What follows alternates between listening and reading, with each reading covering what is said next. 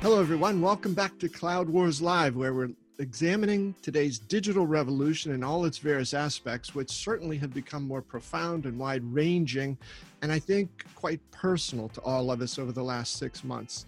Our guest today is one of our regular monthly digital all-stars, Tony Uphoff, who's the CEO of Thomas, which was a 120-year-old family-owned trade media company until about 3 years ago, when the founders, and as well as Tony and the family there, have been undergoing their own digital transformation, turning Thomas and its key data platform, ThomasNet, into a critical source of data and insights for the industrial and manufacturing markets.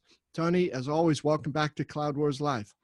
Hey, Bob, great to see you. And by the way, greetings from the West Coast offices of Thomas. So we made the transition out from New York a little while ago and are going to spend some time in California here.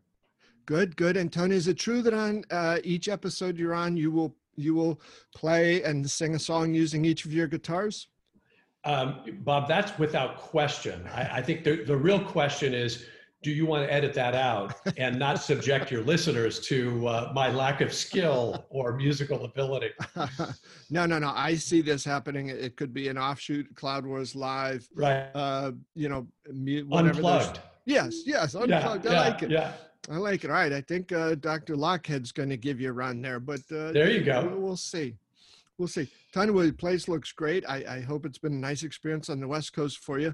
And as always, I think, Tony, you've come up with some interesting ideas. And just as a reminder to the audience, from Tony's perspective with Thomas, the company and a lot of the services that Thomas has created allows it to see emerging patterns in what manufacturing companies and industrial companies are trying to source, what they're buying, shifts in the nature of that whole business, supply chains and so forth like that. So it's great that, Tony, you've got this really ringside seat there, being able to watch some profound changes in industrial markets and what's going on there. So it looks like today, as always, you've come with some interesting ideas to chat about. Yeah, Bob, it's interesting. So as you and I have talked about before, we do have this rather unique window into the industrial economy. Every second, someone's evaluating or sourcing a product or evaluating a supplier on thomasnet.com. And I think we're a little over 3 petabytes of buyer behavior data and growing. So it gives us this rather interesting view. We also have about 11,000 customers that we spend a tremendous amount of time, and these are advertisers looking to reach engineers and procurement managers on the platform.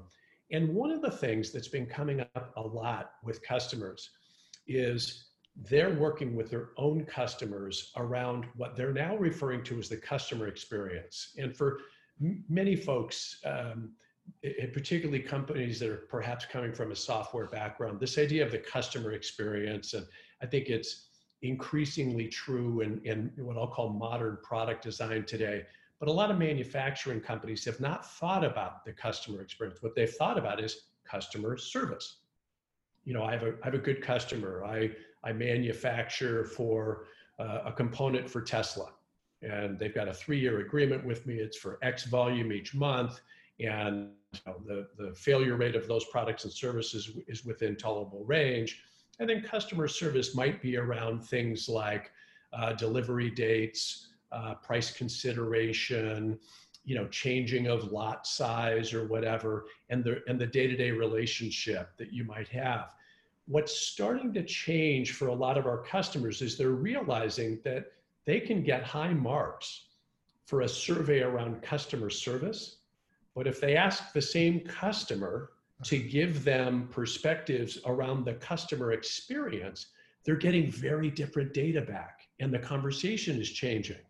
And so it's fascinating to us that we think we're starting to see a little bit of a shift in the way that companies start to think about this. And, a simple example, Bob, would be if I go through 2-step distribution, I might do a customer service audit and everything looks great. If I do a customer experience audit, I might hear something very different touch points. And so we think we're at the early stages of the manufacturing industry start to look at the world a little differently. And I'm not saying customer service doesn't matter. I'm not saying that at all. But perhaps the preemptive approach to understanding at a very level the customer experience might actually be the best customer service that you provide. Yeah, Tony, that's wild. A couple thoughts on that. One, I think sometimes we fall into a trap of thinking it's an either or. I can do the Yeah. service or the Yeah. experience thing, but I think what you're saying here is it's indeed both, but they are different.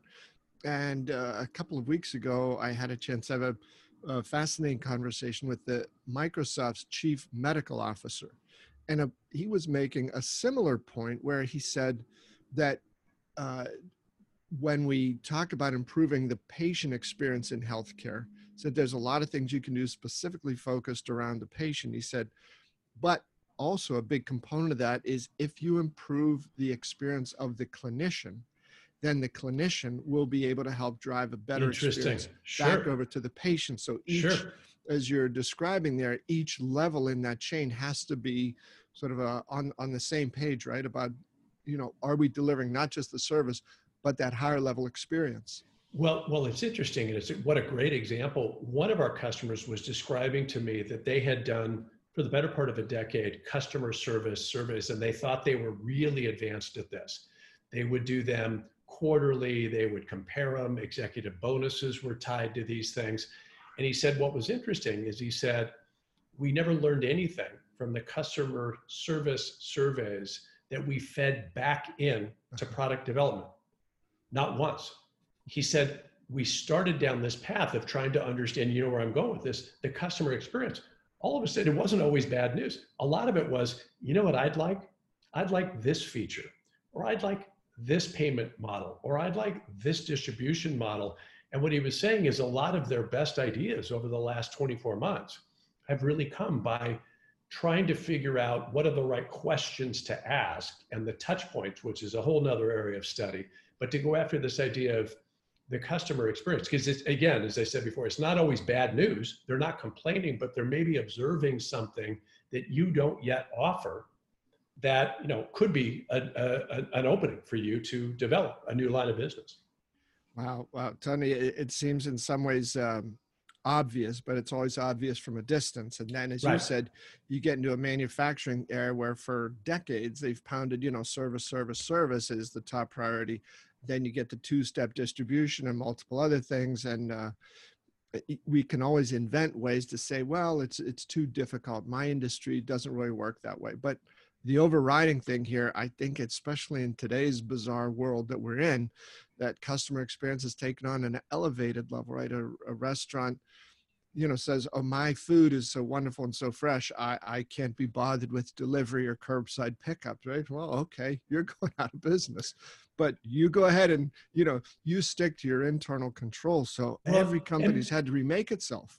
Right, Bob. And you remember, Bob, I think he in this context is the legendary Regis McKenna. I think he wrote the Harvard Business Review piece on, I want to say he referred to it as the product experience is everything, or the product is everything, or the total product experience. Maybe is too many takes at that, but I believe that was it.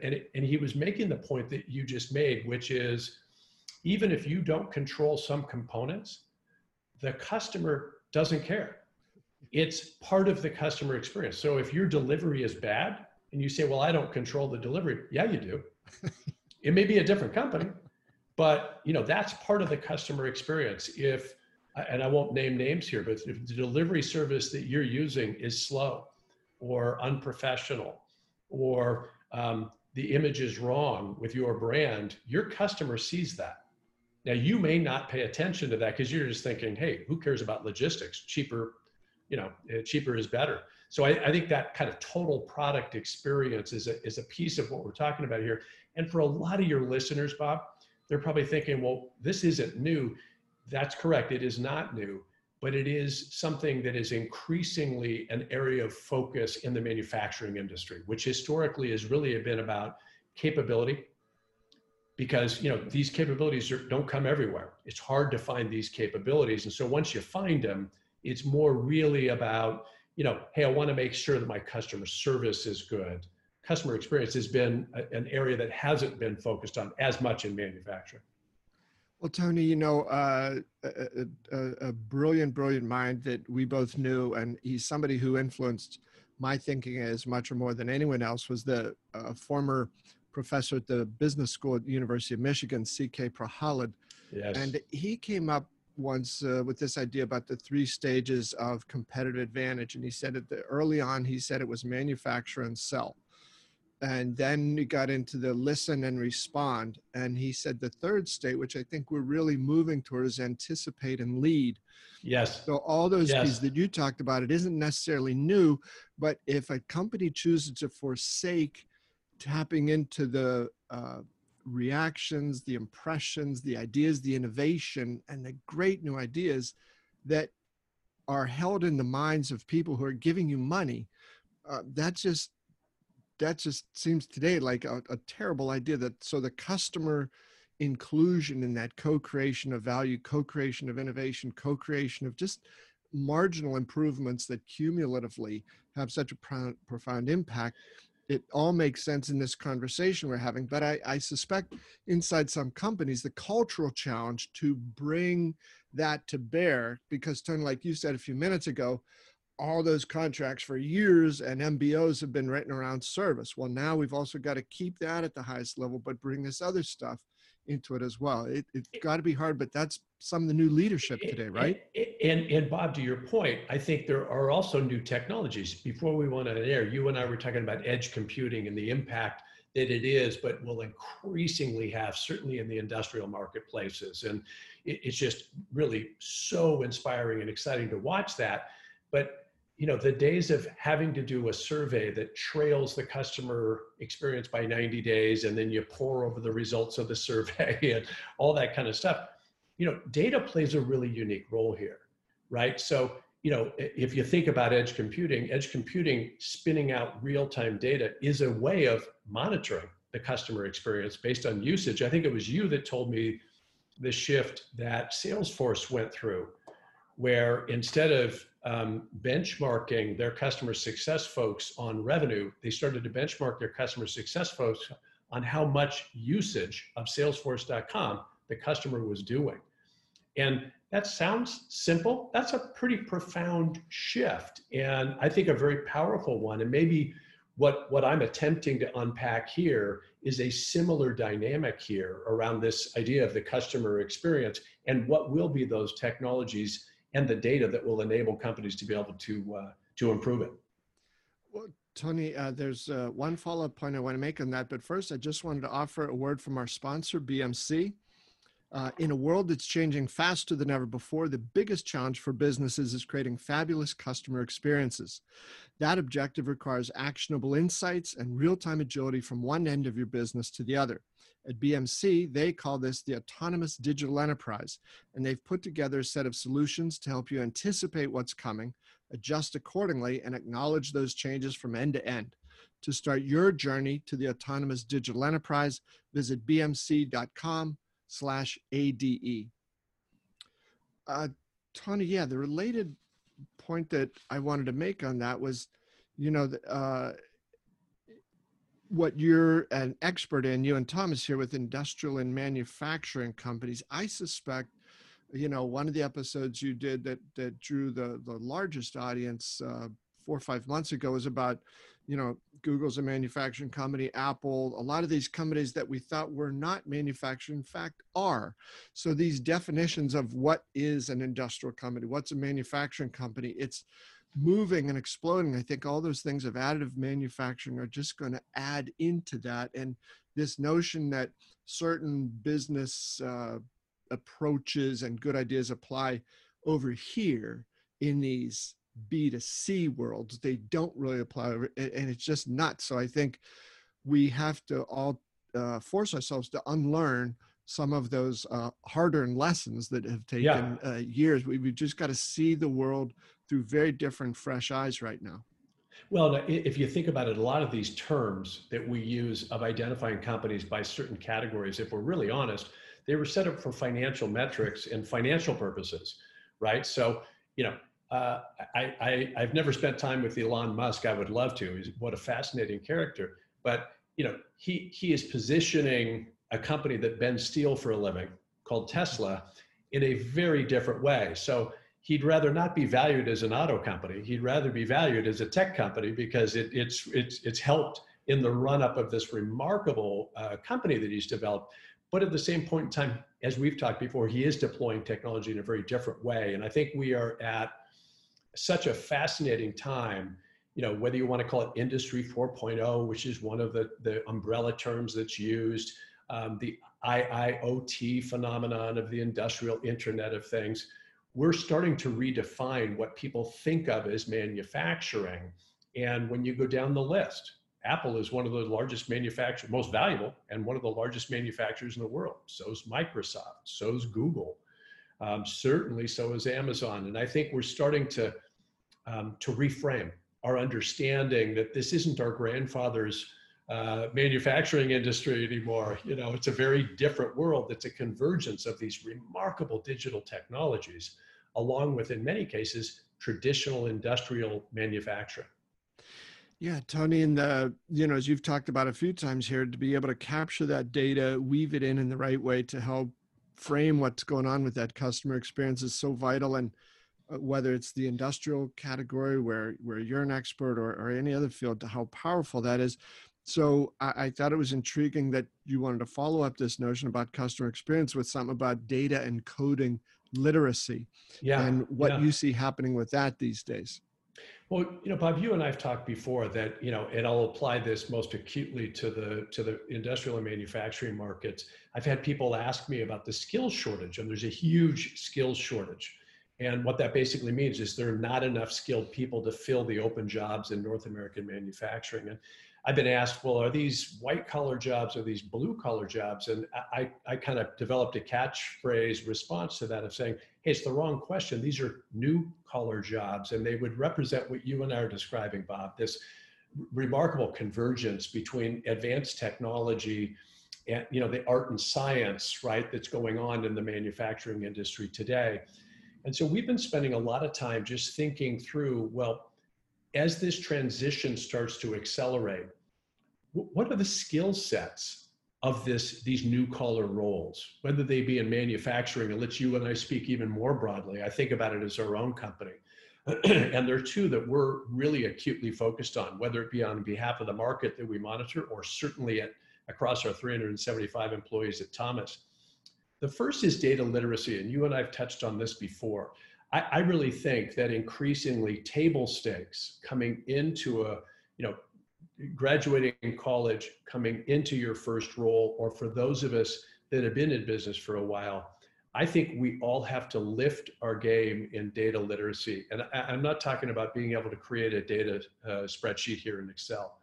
I really mean being able to manipulate data, to be able to analyze data, and to be able to spot patterns in data. I think boy, I look at my own role, Bob, and I'm an expert on the impact of technology. I am not a technologist, but at the same time, boy, if I had to really up my game in understanding how to work with data.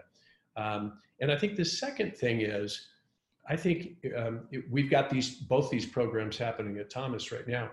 I think a basic level of coding literacy. So as an example, I'm taking a Python 3 course on Code Academy as we speak. Wow. Not because I'm going to be writing a lot of code. Trust me, our CTO would be sleepless if he heard that. But I want to have a better understanding. Yeah, there might be some simple things that I could do, but if I look at the level of time I'm spending on technical issues, I need to up my game. And so, long-winded way of saying, Bob, I think whether folks that are listening might be early in their career, or they're folks at my stage or your stage of a career, I think these are skill sets that we all need to lift, because I think that the job requirements going forward are going to require a much more facile ability in data, and a much more facile or agile ability to understand, is this in the range of something we could build, or do we need to partner for it, or do we need to buy it? And so I think having a better understanding of coding, frankly, has helped me in that kind of decision tree of, hey, we've got a team of developers. Should we be able to develop this? Or is there an let's call it off the shelf, package we could acquire? Or do we need to partner with a development shop that's got chops that we just simply don't have? Mm-hmm. Yeah, Tony, it's fascinating as you mentioned that, and trying to put that into context. What is the realm of the specialists? What is then the province where leaders and decision makers have to have enough fluidity or fluency with the technology, the code, the approach, the thinking that goes behind it? Like, is this tying in with where we all over as an organization intend to go? Or is this going to be one of those things that gets us, 3 months behind on something? And Tony, maybe if you'd like, I'll forward over to you. Last week, I gave a keynote talk at an event, an online event. It was called Fierce AI Week. And one of the things I did within that, I just did a little quiz, 8 or 10 questions. I asked people like, is your company data curious? Are you data literate? Are you data driven? And just, and things similarly then about AI, is there like the AI clique over here that does all the cool stuff, and they speak in a different language, and other people aren't invited to eat at their lunch table, and those sorts of things. And what I thought was interesting was afterwards, some of the reaction and feedback I got, these are from people with, PhDs in computer science, specialists in AI, I've been developing this. He said, those questions are really great. To me, I thought they were somewhat obvious, but we get up so close to the nitty gritty of some of this stuff that to come back and drive at that cultural side of it. Tony, one other thing I just want to mention, because I think what you're saying here is so vital. I had a chat last week with the chief digital officer of Novartis, certainly a new age manufacturing company. And one of the things that he said was, it was important for people to understand in the company that only 1 in 10 of the molecules that the pharmaceutical industry as a whole create ever make it out of clinical trials and into the marketplace. 1 out of 10. Wow. And he said, what if you could make that 3 out of 10? And he said, we can do more surveys. We can, do this and that. He said, this is a data problem. He said, it's 100%. It's a data problem. And he said, it's essential then that we create a data culture here. So whether you're a biologist working with data, whether you're a data scientist coming in this way, whether you're, an AI specialist working on, deep seated, biomedical reactions that people are having out in the field, that common way of coming back to it has to be driven around data. So I think your idea here is fascinating, even up, as you said, to that point of some coding literacy. Well, and I think, Bob, there's a topic you and I've talked about before, which is, the democratization of data. And all that really is just a buzzy way of saying, push the data down to the people who are proximity to an application to deploy it on benefit of the company or a customer, right? This isn't rocket science.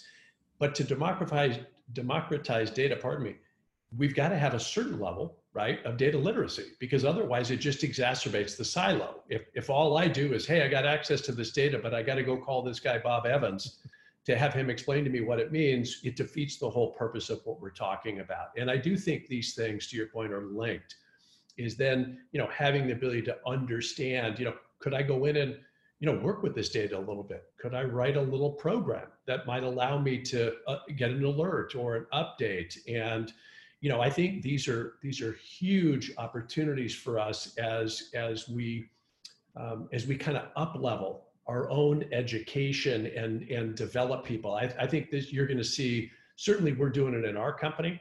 And since we've done some of those things, Bob, it's remarkable to see where some of the new contributions are coming from, because we're attempting to democratize the data. And we've got people that are looking at all kinds of legacy data and spotting patterns that, frankly, none of us ever saw. Tony, I want to ask you to talk about that some, and that you've always been a big advocate for learning and training, and now because the online education, online training can be so powerful and so effective. And right in today's world here in August 2020, it's there aren't a lot of alternatives, right, to that sort of training or education. But one last thought about the data. I think an executive you and I had admired, Jim Barksdale, who, from his days at FedEx and then over at Netscape. And he would often open up meetings by saying, I'm looking for data here, people, not opinions. He said, if you got data, let's see it. If you have opinions, we'll go with mine. Yeah. Right. Yeah. Yeah. No, it's so true. And, I think it was Drucker that it was the actual person that said, in God we trust, all others bring data.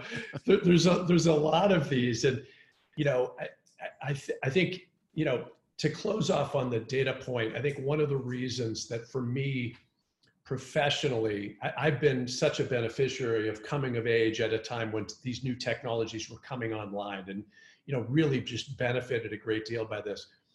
But as my career moved along, I always thought I was data driven, and by God, I was using data to make decisions and being very rational.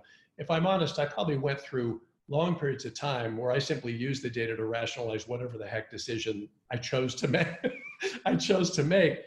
And having access to this is really giving me, periods of great and positive reflection, of really stopping and saying, hey, am I feeling a sense of cognitive bias here, or experiential bias, and really going to kind of second level thinking about, hey, let me make sure I'm really being analytical on the data. And when in doubt, let me get a few other folks to look at this with me.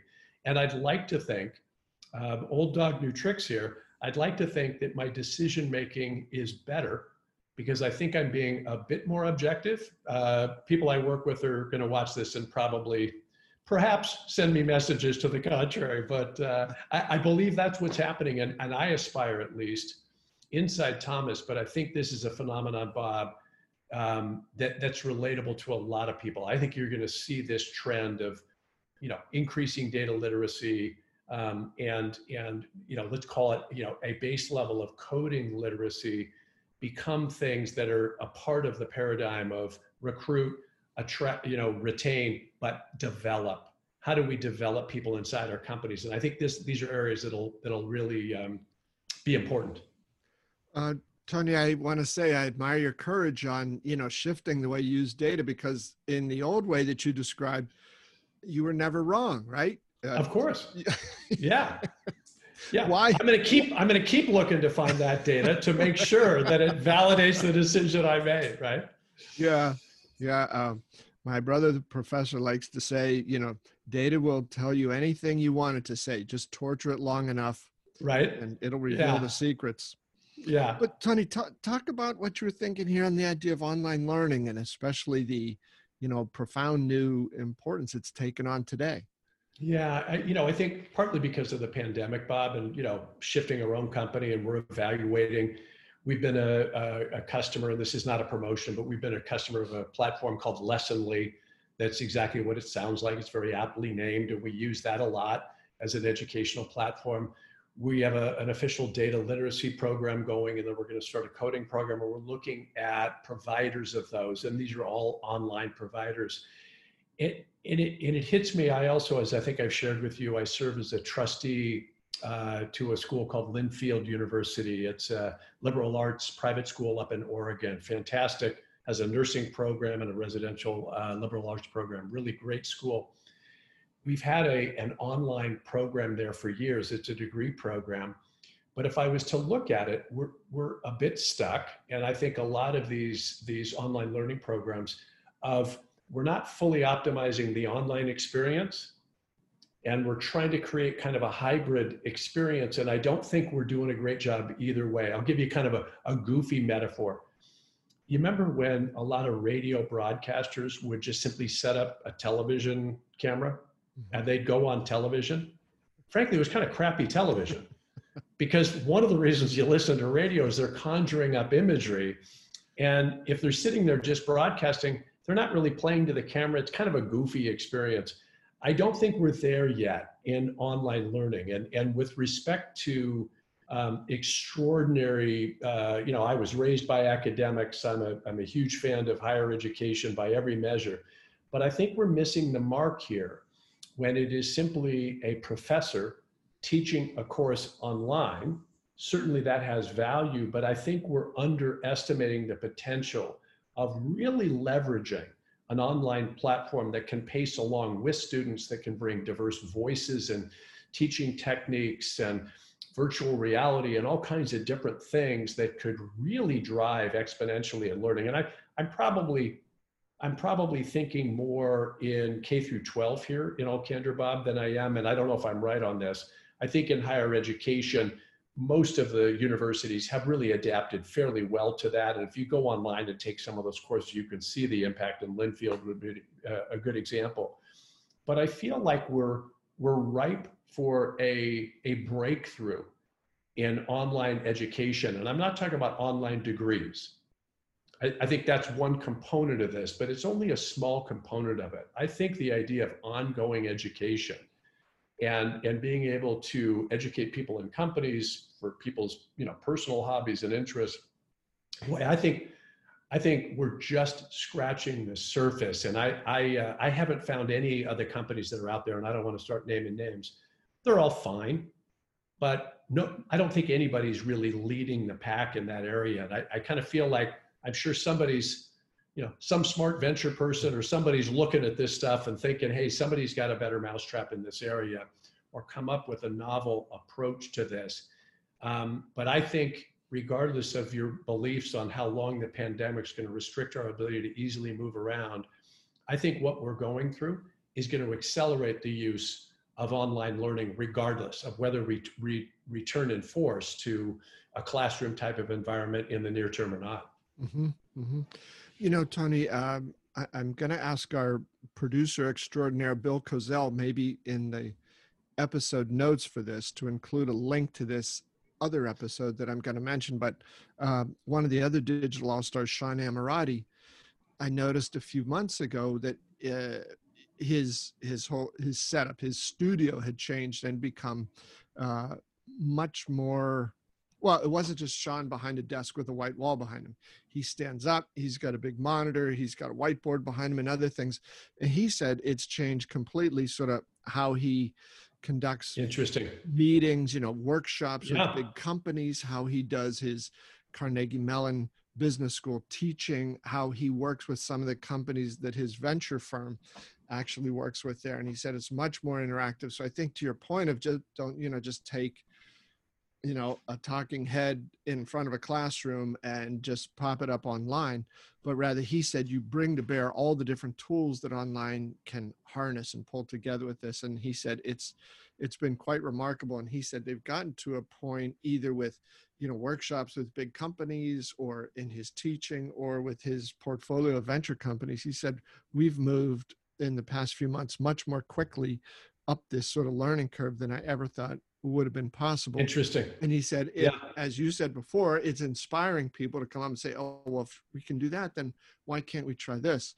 So not a, what do they call, classroom without walls, but a classroom without too many rules about, this is how we do it. And, that's that. And if you want any changes, wait 6 months until, next semester. That this has got to be something we tinker with relentlessly, right?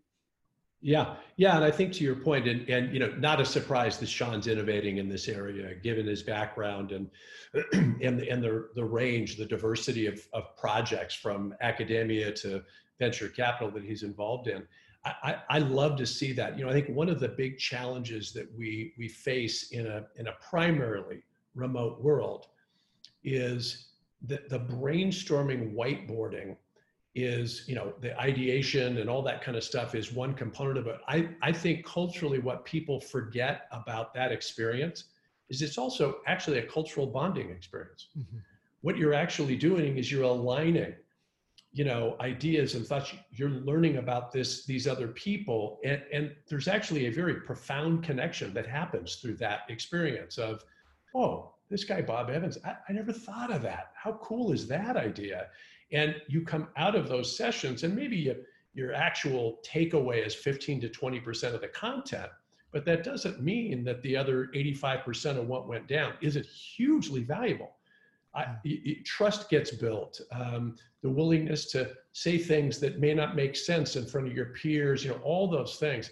I think in a remote environment, until we understand how to do those things, we miss those things that I think, we were on a meeting at Thomas this morning. We were talking about this exact issue about, that's what brainstorming and whiteboarding really does, but you don't tend to think about the halo benefit, if I can use that term, or whatever you want to call it. We tend just to think about that 15%, if you will. Tony, the chief digital officer from Novartis that I mentioned recently, one of the anecdotes that he brought up, he said one of the favorite parts of his job is, he said he wanders around this, it's the Novartis and Microsoft have jointly set up this thing of the AI lab. And he said, one of the things that I most enjoy about my job, I walk around down there, and he said, I truly cannot tell who's Novartis employee, who are the Microsoft employees. He said, interesting. That's exactly that sort of, infused thing where people get so focused in the work, the interactive capabilities are there. And more so, I think it leads to that productive type of thing where people are focused on the problem, not like, well, wait a minute, I've got to count the minutes here. Am I going to have to bill them more now that I've and when you've got, as he said, one molecule out of 10 actually makes it into the market, there's a lot of progress to be made. So these new ways of fusing organizations, probably leading to that cultural breakthrough in a lot of areas that you just described, Tony, maybe also gets people tied in a little bit more to that data culture, right? They're focusing on the right things and engaging in the right ways. Absolutely. Yeah. Hey, before I forget, Bob, speaking of data, we recently launched something. It's free, and your users might get a kick out of it. If you go to business.thomasnet.com/TMX, stands for Thomas Manufacturing Index. So we've put together exactly what it sounds like, and we're breaking it down by vertical market. So your listeners can go on and look at that. You can subscribe to our daily email newsletter and have this sent to you. But it's showing some fascinating trends. And I think in the spirit, Bob, of your point on data analytics, what we're finding is people across our marketplace are starting to take this type of data and map it to broader economic trends. We got a group of folks that have been taking our PPE sourcing data and overlaying infection data by state on top of that data. And guess what they found? PPE sourcing tends to precede what ends up happening in confirmed infection data on the pandemic. So anyways, I've become a data geek, as you can tell, but some of your listeners might really enjoy seeing it. And again, it's free, and we constantly update TMX so they can get a sense of what's happening in the industrial economy. Tony, that's business.thomasnet.com/TMX. Outstanding. Well, Tony, always a pleasure talking to you. It looks like you've settled into the new West Coast wing of the Thomas headquarters there quite nicely. I hope that's going real well for you. It is indeed. And as always, Bob, it's great to catch up, and best to the family. And I look forward to our next conversation. All right, Tony, thanks a million. And folks, thanks to all of you for being with us here at Cloud Wars Live. We are really, I think, digging in on some interesting subjects these days. The feedback from all of you out there in the community, the listenership, the follow-up has been heartwarming. Thank you so much for being here. Thanks for being with us. We look forward to seeing you next time here at Cloud Wars Live.